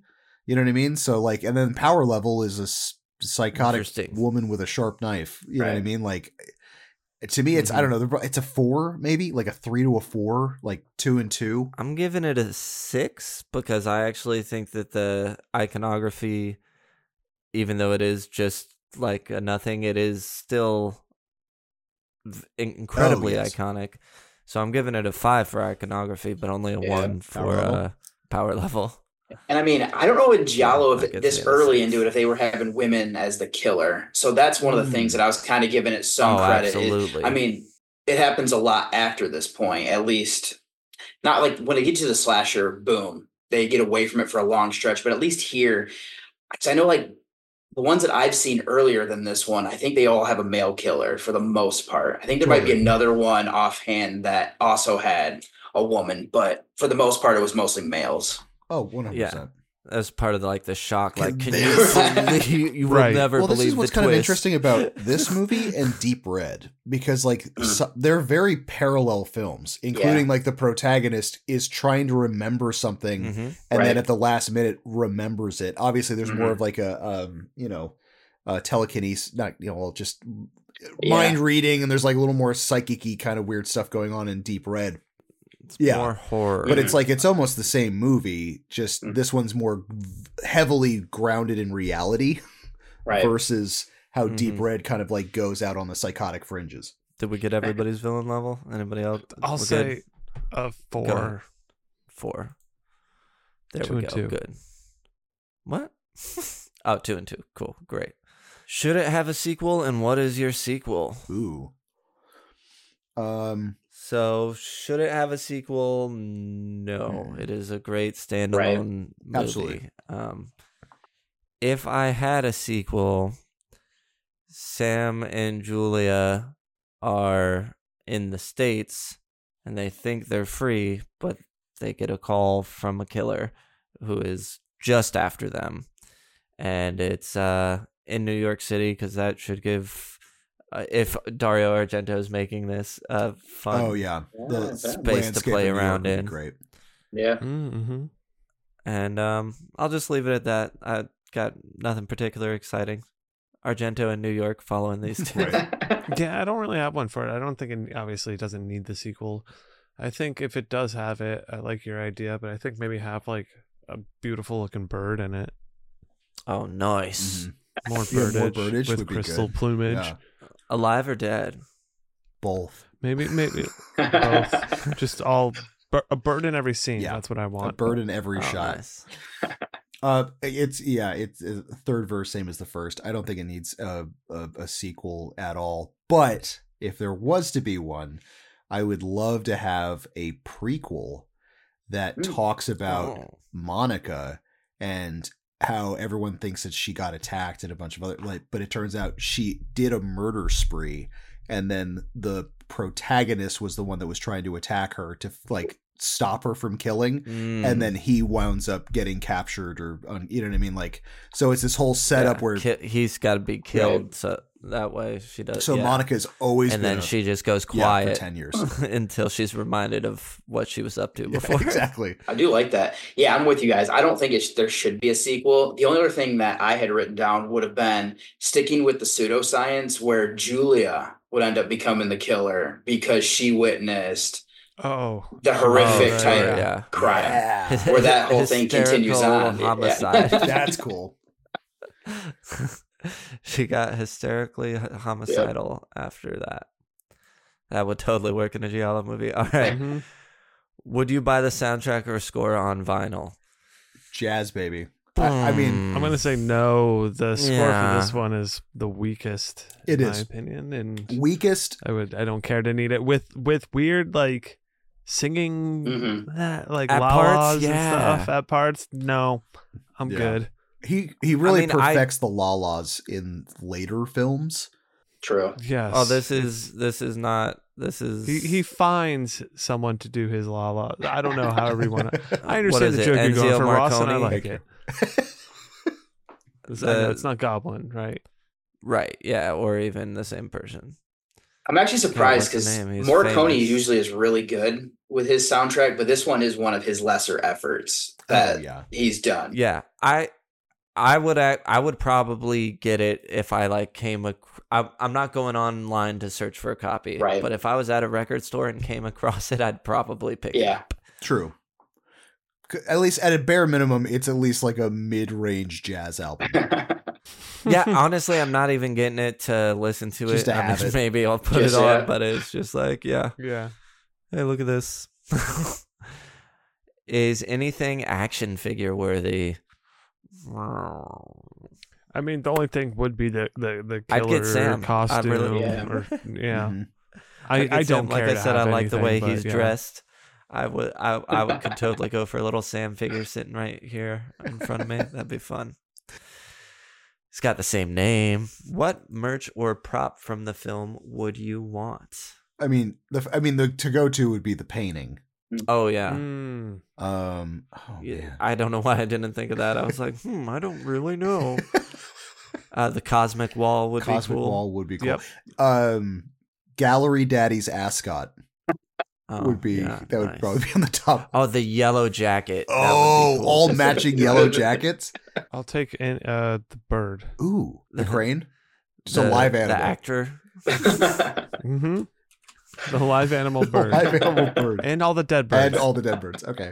Consolation I like gift. the IMDb credit too. So what does it say? That it was played by a gray crowned crane. Like it's an actor. It was acting. Yeah. It was played. Right. Yeah. It was played by. Okay. Here comes the big part. It's time for our ratings. It's time to put on our black gloves and then cut off our fingers accordingly. On this show, we use a scale of 0 to 5 fingers. Each finger represents a different quality about a movie. You can chop off half a finger or no fingers. Add them all up to get your score. Ratings are intended to be subjective on how we feel about a movie. Does not matter if the movie is objectively good or bad. Brian, I'm starting with you. Oh. Great.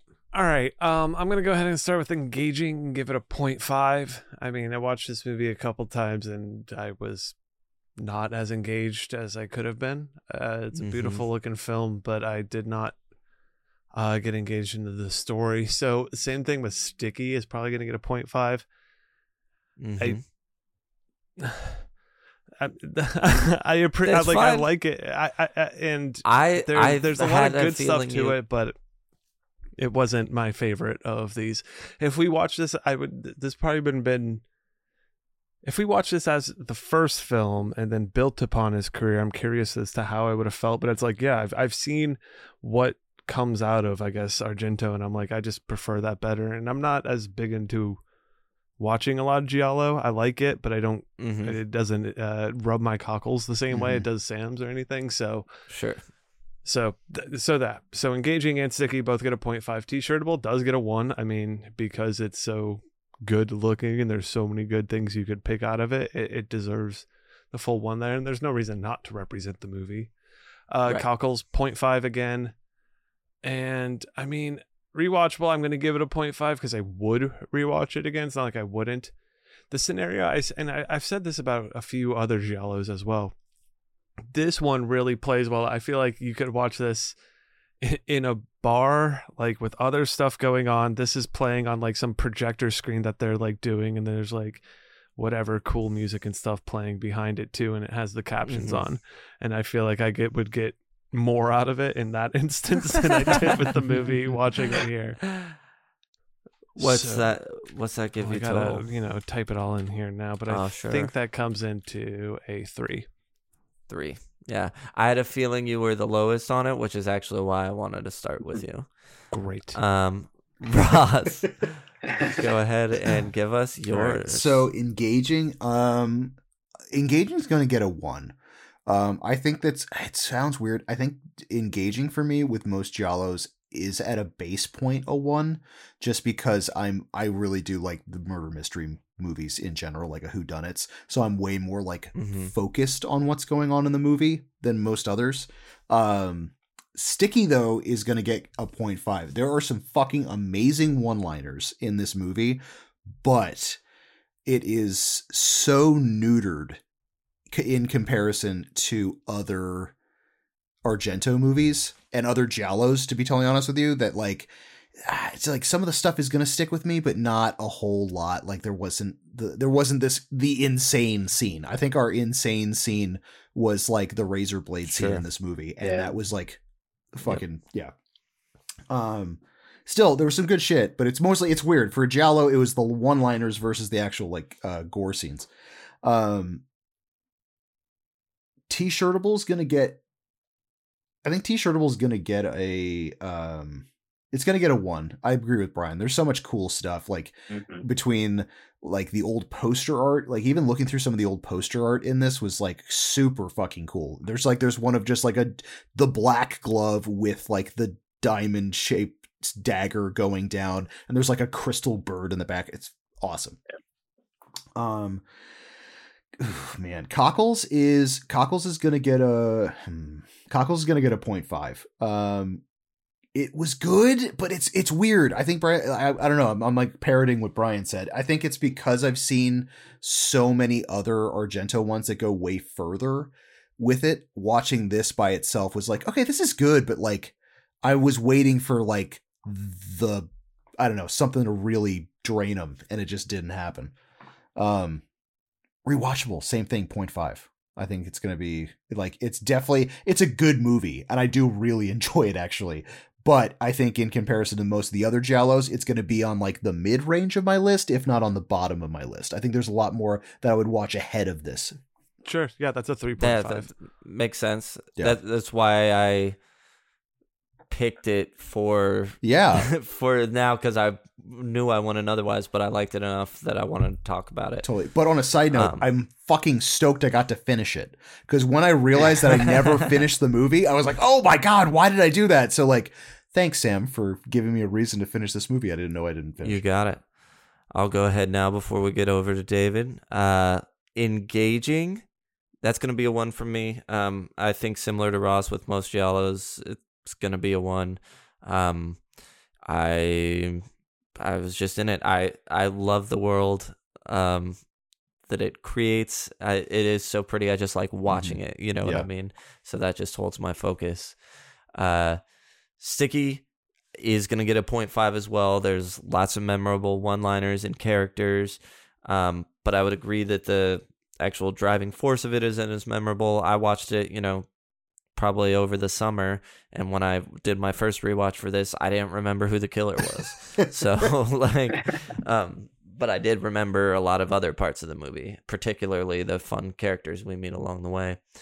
T-Shirtable's exact same thing. That's a 1. I do like it enough that I'd represent it. I've seen so many different cool posters for it, plus the imagery within it. Argento's always going to hit you with that, so that's a 1. Cockles for me is a 1. Again, I just love the world, the atmosphere. I want to live in 70s Italy whenever I watch an Argento movie. And it just works. What you guys talked about with the, because it's tamer and not dialed up is what I like about it, because it makes it then stand out from the other ones. And then last, rewatchable is going to get a 0.5 there, because despite everything I just said about it, it's not going to be my go-to when I want to watch a Dario Argento movie. Totally. But I would always be down to watch it. And like I said, I am actively trying to get my mom to watch it, or I will watch it with her, because of the Hitchcockianness to it. And she introduced me to Hitchcock when I was a kid. So what is that, a 4? Yep. You nailed it. Seems right to me.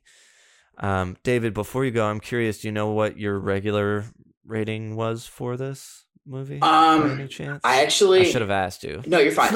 I actually was looking it up earlier today. I believe like the first couple times I was like in an 8, and then I think the last time I watched it, it went up to like an 8.5 for like how I kind of break down and do my ratings for it. Mm-hmm. Cool. I always wonder how the Chuttle scale compares to how people would rate it otherwise. All right. So engaging. For 0.5 or 1. I have it as a 1. Kind of echoing a lot of what you guys have said here is I'm engaged a lot in murder mysteries, especially for me, if it ends up going like off the rails where there's like a reveal to the killer where it's somebody that wasn't introduced is really the only way I think I would knock a giallo, just because there are some where it's like, oh wait, like this janitor that you met once for 10 seconds is your killer here. That's really one I'm like, what are we doing here? But this one, at least like you get introduced to everything, and I'm there, even though like now I've watched it so much where I know who the killers are, I'm still at least engaged to kind of see how everything plays out there. Yeah, I think the rewatch is actually fun knowing who the killers are, because then when you watch how like Monica and her husband act in all the scenes, and especially watching her knowing, I'm like, man, she is just kind of acting crazy here and nobody's noticed, or it's just like she's hysterical because she was attacked.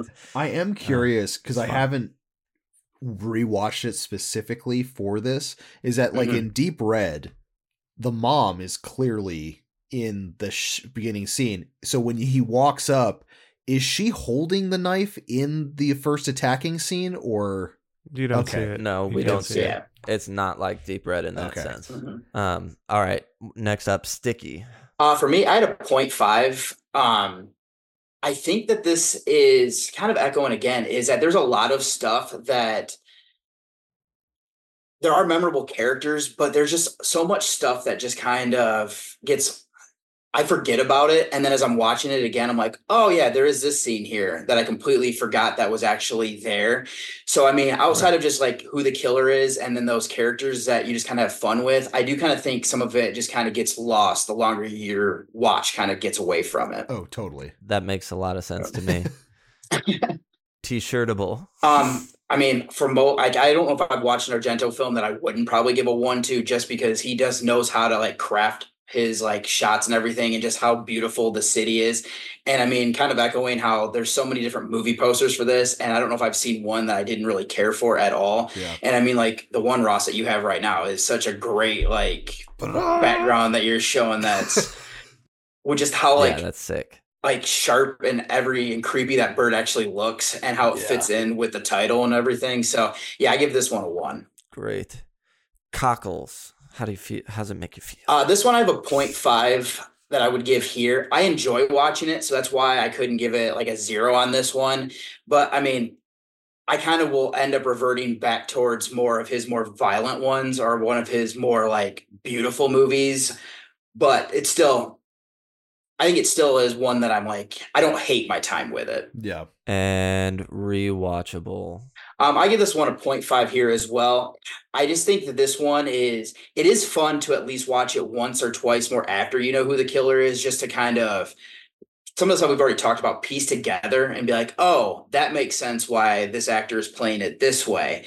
But it is one of those things where it is kind of more of a cut and dry murder mystery, where there's not too much of a twist, where if you watch it too often, I think it kind of loses some of that luster. Absolutely. Mm-hmm. That's a 3.5. Yep. 3.5.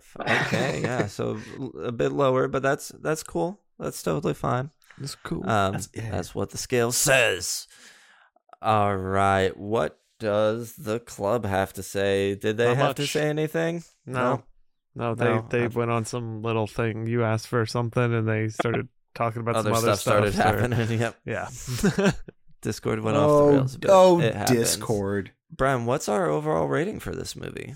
That is a 3.5. Okay, interesting. And how does that compare to other movies in the Goo Book? I mean, okay, 3.5 sits right above things like Chud, The Menu, some Friday the 13th, and it's in the company of Rec 2 and New Year's Evil. evil. The editor is above it at a 3.7. Oh wow, Nice. Good for the editor. Good. Hey, you know what? Good for the editor.